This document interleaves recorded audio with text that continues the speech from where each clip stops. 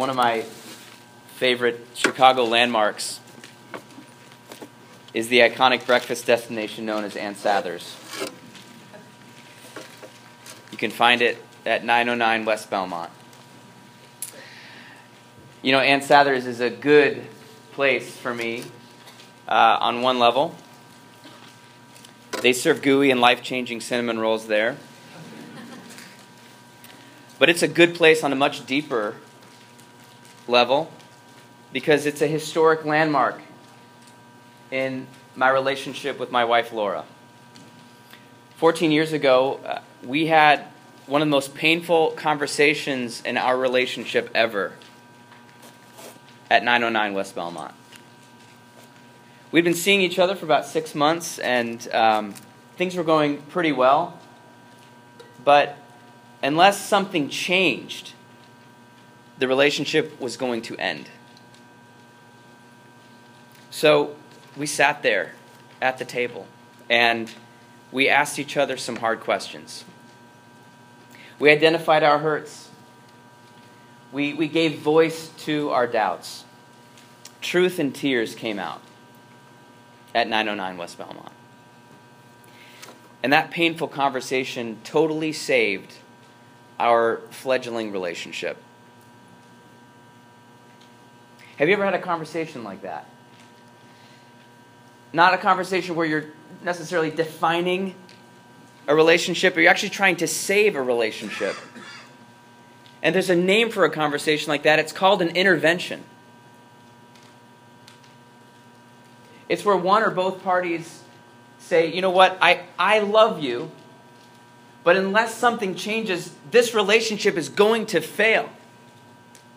This relationship is going to end. If it's going to survive, I've got to speak some truth. I've got to name some blind spots that up till now you've not been willing to see. I must plead for some kind of a response. Because unless there's a response, there will not be a relationship when we get up from this table. Have you ever had an intervention? Have you ever been on the other side of an intervention? It's really painful. And it can be really good. Now, tonight is Good Friday. And on this Good Friday, Jesus is staging an intervention. You know, in this period of Lent, we've been walking through Jesus' letters to the 7 churches in the book of Revelation. It's a series we've called Return to Your First Love. Return to your first love. Let's get some vertical reconciliation going here. Let's identify where we've assimilated to our culture more than we have assimilated to Jesus Christ. Now, each letter up till now has contained 3 basic elements. You've got a commendation for things that are going well. Hey, you've been faithful, and I know it's been hard, and I've seen it. And then there's been a rebuke for something that's lacking. And then finally, there's a promise. There's a vision of the city to come to keep them motivated. Now, the letter to the church that we're going to look at tonight, the letter to the church in Laodicea, is lacking one of those 3. There's no condemnation, or there's no commendation. There's nothing good to say to this church in Laodicea. Whereas other churches, they've been partially faithful. There's been some kind of remnant that's like holding on to Jesus and his call. In Laodicea, there's no remnant. But Jesus still loves them, even though they've completely assimilated to the values of their city. Jesus has come to save the relationship. He's sitting down with them and he's staging an intervention. It's a Good Friday conversation. It's an intervention. And he comes with absolutely true insights. And this is so important. He's going to bring together both truth and love. You can see in Revelation, which is a couple pages back, Revelation 3, verse 14, says this, "To the angel of the church in Laodicea write, the words of the Amen, the faithful and true witness, the beginning of God's creation. He is a faithful and true witness. What he is about to say is absolutely true. It might be painful, but it's accurate. But he comes with deep love too. Verse 19 says this, those whom I love, I reprove and discipline. So be zealous and repent. He's passed through death and hell to have this conversation. He wants this conversation. He wants this relationship. He's in. Is Laodicea in? And are we in? Have you ever had a conversation with someone who so loves you and has painful things to say to you? Have you ever had a conversation like that? Those are so intense. Those are so hard to sustain. And they're relationship saving. They are life saving. They are good. Tonight, Good Friday, on one level, is good because of what we have to see. That's really tough, what we have to see. We see Jesus on the cross. But tonight, on another level, Good Friday is difficult because of what we have to hear. There's a message from Jesus. Truth and tears might come out. And we just might return to our first love. Verse 15, he says this, I know your works. You are neither cold nor hot. Would that you were either cold or hot. So because you are lukewarm and neither hot nor cold, I'm going to spit you out of my mouth. You know, Jesus has a really stinging diagnosis. And it's visceral. This isn't just some analysis from the outside. This is, Jesus' stomach is turned. He's tasting Laodicean works, and it's revolting to him. He's gagging. This is so personal for Jesus. He's been watching their life. He's been watching the way they spend money and time.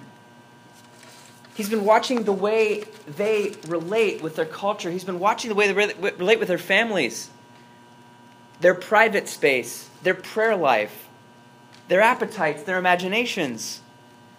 And he's like, this is lukewarm. This is revolting. Only a loving Savior could be this honest.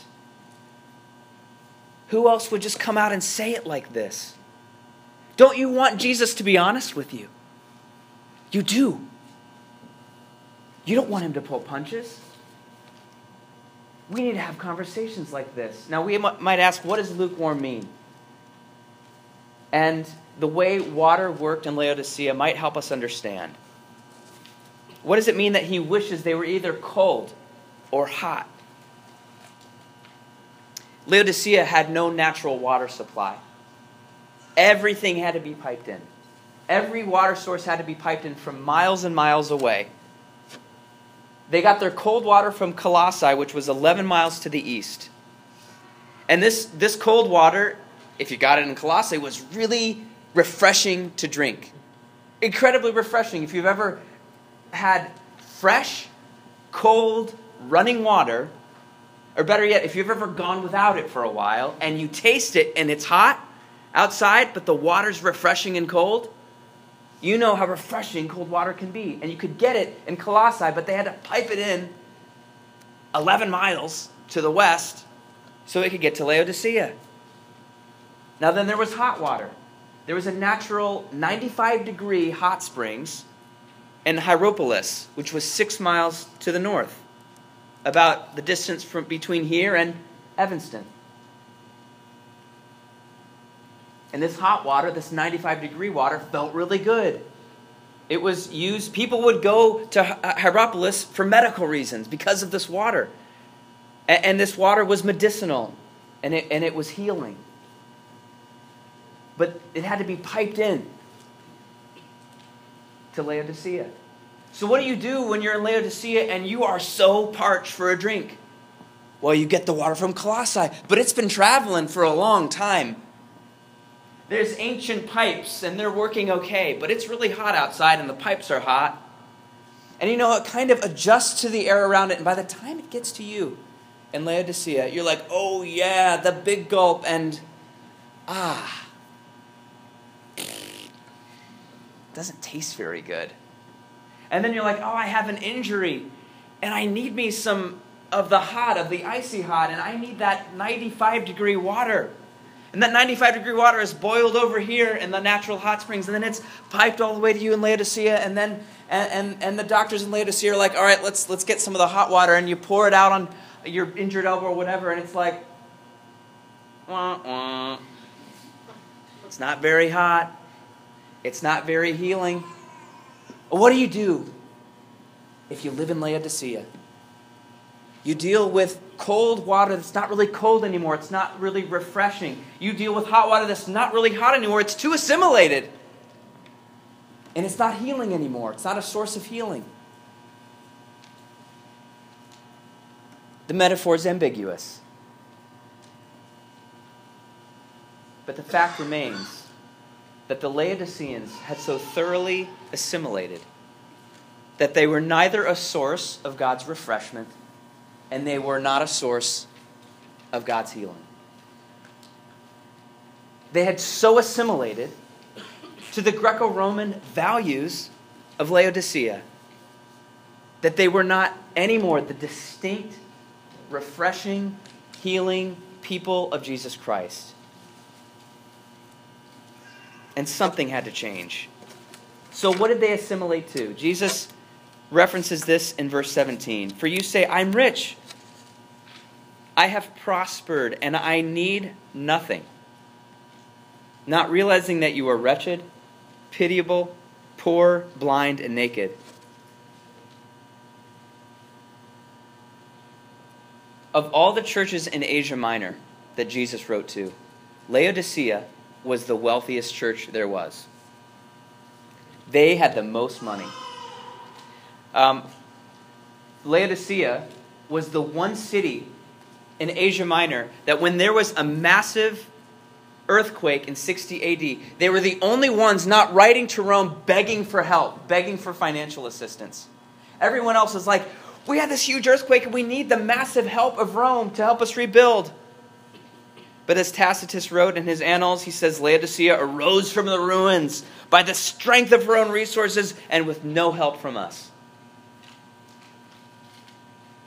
They had lots of money. Not only that, they were a medical center. And they had a famous eye school, well known for producing an eye salve that was sold all over the Roman Empire. And what's more, Laodicea had this incredible clothing industry as well. They made these beautiful black tunics. They raised black sheep, and then they would take the cotton and they would make these incredible black garments that were rare and in demand. They had it all. They had material wealth. They had bodily health. And they had the clothes. They were well dressed. And you know what they said at the end of the day? I don't need anything. I'm good. No, I'm good. I got it. I'm fine. Have you ever met someone like that? Do you know how hard it is when you feel like you don't need anything? You don't really need anybody? What does that do to intimacy? What does that do to relationships? You aren't vulnerable anymore. You found a way to control life. You don't have any vulnerabilities. You don't need people, really. And you don't need God. It messes with your view of yourself, and it messes with your view of God. It's a spiritual handicap to have the feeling and the lived experience of, I don't need anything. I'm fine. I've done quite well for myself, actually. We become completely unaware of our profound vulnerabilities. The passion for love isn't there. The passion for God isn't there. And the depth isn't there either. When we never suffer and we never fail and we get everything we want and we have everything we need, we become shallow people who are incapable of empathy, incapable of love, incapable of revealing our true vulnerabilities. And that's why Jesus had to stage this intervention with Laodicea and set things right. The end of verse 17, he says, "You don't realize that you're wretched, pitiable, poor, blind, and naked." One commentator says this: despite their banks, they were beggars. Despite their famous eye salve, they were blind. Despite their prosperous clothing factories, they were naked. You know, in the scriptures, spiritual blindness often refers to, or spiritual nakedness often is a metaphor for our record of guilt and shame. Things aren't right. We haven't lived up to God's standards. And we're spiritually exposed. We need to be covered. And spiritual poverty is our inability to do anything about it. We can't make our own spiritual clothes and cover ourselves. And then spiritual blindness is the worst of all. It's our profound lack of self-awareness. It's our profound, thoroughgoing blind spot. We don't see our own weaknesses. We don't see our own need for God. We don't have the faintest clue of how deep the problem goes. The truth is that the Laodiceans were compromising in probably almost every way imaginable in their city. If they were this wealthy, there's no way that they could have been resisting the sexualized idol feasts in the local temple, where they would drink, where they would worship the local idol, where they would confess Caesar as Lord, just to keep the business contacts rolling. They had to keep their relationship with Jesus as private as it needed to be in order to get along and go along in Laodicea. As private and as least consequential as it needs to be, to keep the status quo, to keep the material, wealth, the health, and the clothes. That's what they had to do. Truth and tears. Jesus laying all this out at the table would have been really hard to take. But that's not where it ends. Jesus offers the Laodiceans something so good, so loving. He wants to give them a series of gifts. It's an offer of grace, and if they say yes to these gifts, the relationship is saved. So he says this in verse 18, "I counsel you to buy from me gold refined by fire, so that you will be rich, and white garments, so that you may clothe yourself, and the shame of your nakedness may not be seen, and salve to anoint your eyes, so that you may see." Here Jesus is holding gifts in his hands, gifts that he purchased with his blood and with his sacrifice. He offers them gold refined in the fire. And this here is Jesus' offer of spiritual wealth that he will give them. But it will not come without fire. It's a gift of grace, but once we receive the spiritual wealth that Jesus offers us, it will be refined by fire. Gold, when it is refined, has to have fire underneath it. And when the fire comes underneath the gold, the impurities rise to the surface. And when the impurities rise to the surface, the impurities can be shaved away, taken off the top. If any of you know people with spiritual depth, you know that spiritual depth and spiritual wealth cannot come without suffering where Jesus is walking right by your side. And this is a gift. And anyone who has walked through it will tell you, it was hard, and I wouldn't necessarily ask for it, but it was a gift. And I would never have it any other way now that I've gone through it.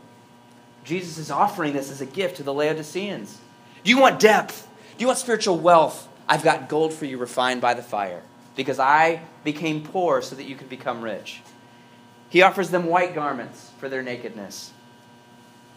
Jesus was stripped naked on the cross absolute shame exposed to the world, but he brings to them white garments that he wants to put over their nakedness. These white garments are the works of righteousness done by the saints. It's our status before God, and he gives it to them freely. But if they say yes to this gift, they will carry out these works of righteousness out of love for him and his people. And if any of you have ever seen a local church or a Christian alive with the love of God, so alive with the love of God that you won't stop at anything to love your neighbor, it's beautiful. It's a sign and a foretaste of heaven. Jesus wants to give them the white garments. And he wants to give them eye salve, spiritual discernment, so that they can see themselves and God aright. The baptized imaginations that is able to participate in the reality of heaven. In the words of John Stott, here is welcome news for naked blind beggars. They are poor, but Christ has gold. They are naked, but Christ has clothes. They are blind, but Christ has the eye salve. Let them no longer trust in their banks, their eye powders, and their clothing factories. Let them come to him. He can enrich their poverty, clothe their nakedness, and heal their blindness. He can open their eyes to perceive a spiritual world of which they have never dreamed. He can cover their sin and shame and make them fit to partake of the inheritance of the saints in light. He can enrich them with life and life abundant. Now, as we consider our own life, maybe the story of the Laodiceans hits home. Maybe we feel no need for God. Maybe we've over-assimilated to the air around us. Maybe we're lukewarm. We lack passion for God. We're no longer a source of God's refreshing. We're no longer a source of God's healing. Maybe our wealth or our independence or our learning or our growing influence makes us feel like we don't need God anymore. Maybe we become so blind to our spiritual need because we've become useful. We've become impressive, like the Laodiceans. But you know what? Maybe you can't relate with the Laodiceans. Maybe you don't. Because it's not so much that you don't need God. It's that for the life of you, you can't feel God. Something inside of you has gone numb. You're sitting at the table with Jesus, but you can't quite hold his gaze because the thrill is gone. The love has died. And in its place is spiritual doubt, confusion, deadness, and a massive disconnect between your head and your heart. If that's you, please know that Jesus has everything you need to return to your first love. His grace for you is inexhaustible. He's holding all the gifts in his hands, ready to give them to you, even tonight. So if that describes you and you feel numb, here are some diagnostic questions that Jesus might ask you tonight. When was the last time you ever let me satisfy you? Really? Have you ever been hungry enough to be hungry for my love? Have you ever been watchful enough, attentive enough? Or have every single time you've ever had any kind of hunger of the body, have you completely satisfied it to the overflow with the means and the tools you have available to you? Do you just not need me at all, really? I mean, think about it. Do you need me at all in your life? Have you ever made space in your life for me to satisfy you? Because there's a real strong connection, friends, between spiritual numbness and bodily indulgence. You know, Laodicea had the eye salve, but Chicago's got those gooey cinnamon rolls and Italian beef and the microbrews. Yeah, I mean, Laodicea, they had the banks, but Chicago has the internet. Netflix, Spotify, peer-to-peer video games, free streaming porn of every variety, and all the Instagram attention you could ever want. Yeah, I mean, Laodicea could take care of your clothes, but Chicago can take care of your cravings like no other city. You can get your fill here with zero shame. It's encouraged. It's expected. People might like you better because you're not too good to overindulge with them. You might even feel closer to ultimate meaning. And now, who needs Jesus to satisfy you? Really? When you have everything your body could ever want and ever need, and it's so cheap, and it's so acceptable, and it's so filling. We may have a whole different set of interests than the Laodiceans. And yet we could just come to the same conclusion they did, say the same thing they did. I don't really need anything. I'm good. I'm totally oversatisfied. I'm so oversatisfied that I'm numb. I'm so oversatisfied that I'm starting to hate myself.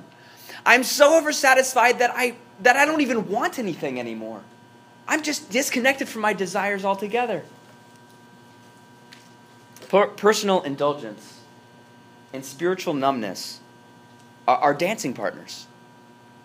They go together. They follow one another. They feed one another. When was the last time you let Jesus satisfy you? Can you trust him with unsatisfied desire? Can you? Can you trust him with unsatisfied desire? Could he actually come in with his living water and his bread from heaven and actually refresh you deeply more than anything else could?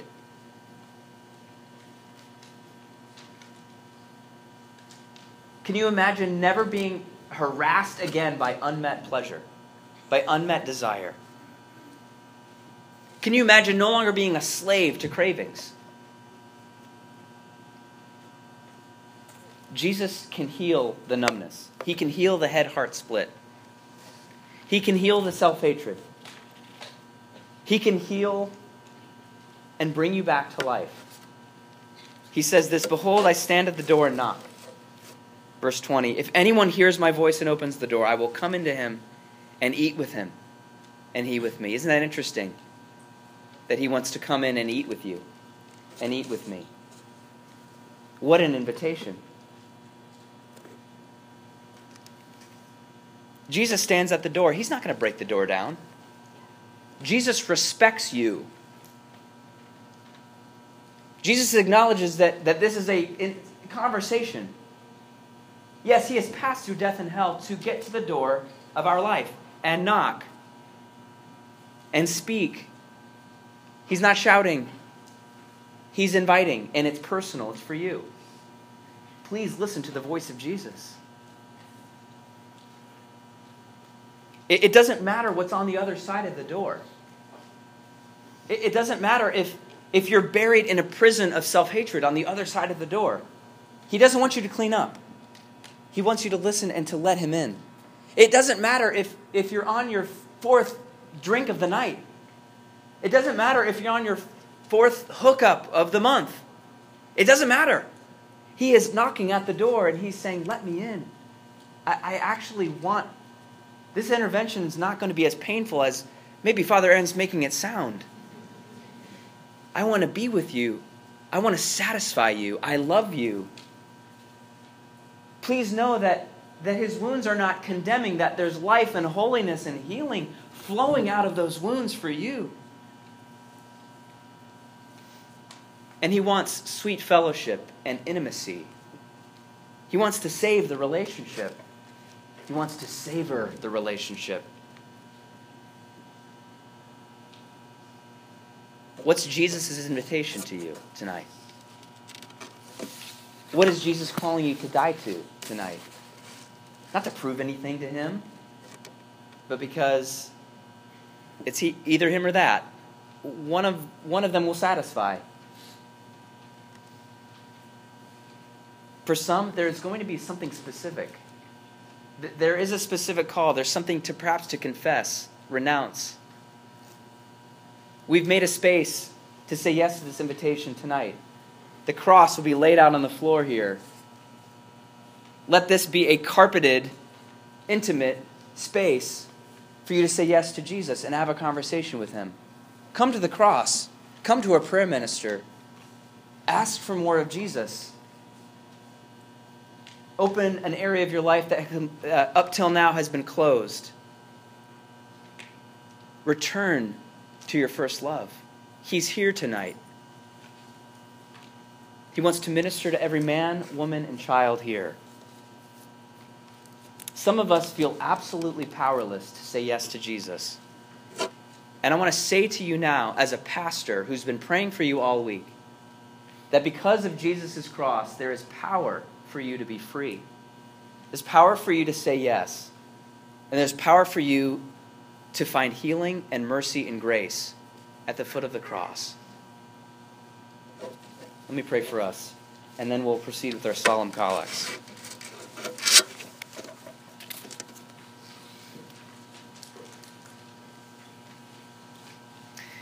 Jesus, we pray that on the other side of the intervention, the truth would be healing, and the tears would be sweet. And I pray, Lord, that we would look to you, we would look to your cross, so honest, so loving, and that instead of turning and running, we would walk closer, and we would find you there. In the name of the Father, and the Son, and the Holy Spirit. Amen.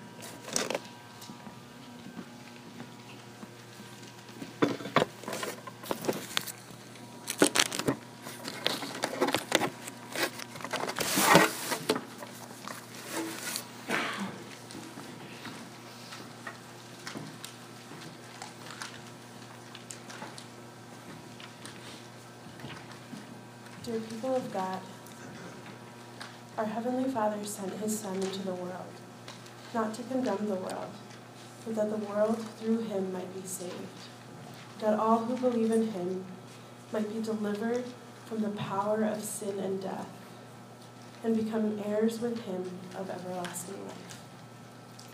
We pray, therefore, for people everywhere according to their needs. Let us pray for the Holy Catholic Church of Christ throughout the world, for its unity in witness and service, for all bishops and other ministers and the people whom they serve, for Stuart Ruck, our bishop, for all Christians in this community, for those about to be baptized, for those about to be received as members, that God will conform his church in faith, increase it in love, and preserve it in peace.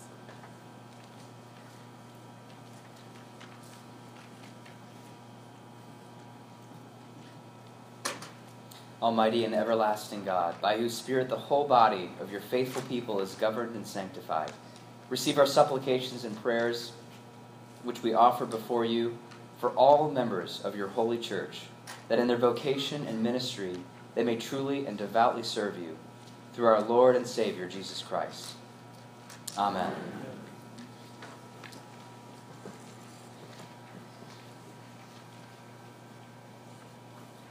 Let us pray for all nations and peoples of the earth, and for those in authority among them, for Barack Obama, the President of the United States, for the Congress and the Supreme Court, for the members and representatives of the United Nations, for all those who serve the common good, that by God's help they may seek justice and truth and live in peace and concord.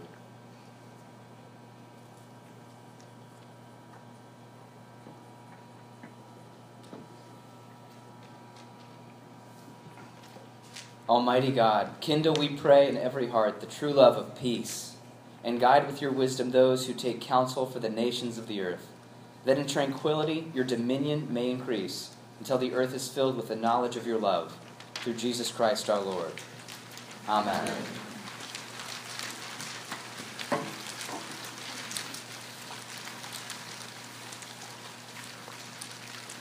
Let us pray for all who suffer and are afflicted in mind, in body or in mind, for the hungry and the homeless, the destitute and the oppressed, for the sick, the wounded, and the crippled. For those in loneliness, fear, and anguish. For those who face temptation, doubt, and despair. For the sorrowful and bereaved. For prisoners and captives, and those in mortal danger. That God in his mercy will comfort and relieve them, and grant them the knowledge of his love, and stir up in us the will and patience to minister to their needs.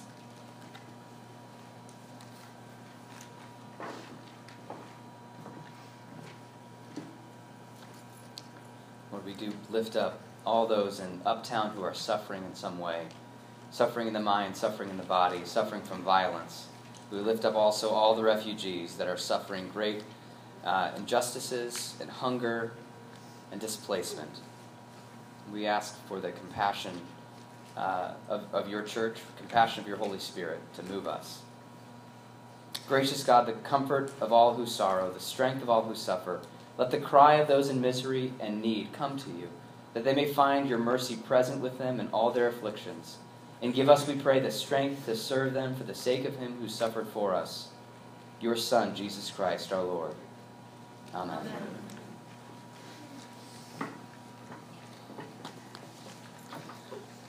Let us pray for all who have not received the gospel of Christ, for those who have never heard the word of salvation, for those who have lost their faith, for those hardened by sin or indifference, for the contemptuous and the scornful, for those who are enemies of the cross of Christ and persecutors of his disciples, for those who in the name of Christ have persecuted others, that God will open their hearts to the truth and lead them to faith and obedience.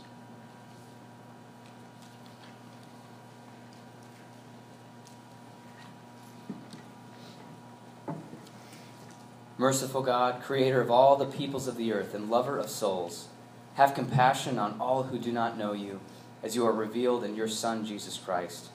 Let your gospel be preached with grace and power to those who have not heard it.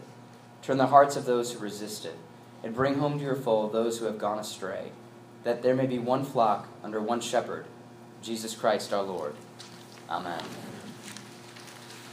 Let us commit ourselves to our God and pray for the grace of a holy life, that with all who have departed this world and have died in the peace of Christ, we may be accounted worthy to enter into the fullness of the joy of our Lord and receive the crown of life in the day of resurrection.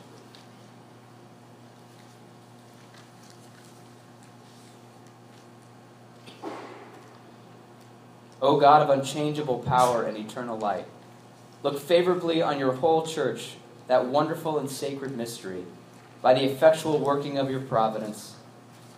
Carry out in tranquility the plan of salvation. Let the whole world see and know that things which were cast down are being raised up, and things which have grown old are being made new, and that all things are being brought to their perfection by him through whom all things were made, your Son, Jesus Christ our Lord, who lives and reigns with you in the unity of the Holy Spirit, one God, forever and ever. Amen. Just a couple announcements. Every Good Friday, one of our traditions is we give to an organization that is serving those who suffer. And this year we are collectively being generous toward Bethany Christian Services, which envisions a world where every child has a loving home. What Bethany Christian Services does is it connects foster children to families and orphans to families, but it doesn't stop there. What they do is that they then come around those families knowing that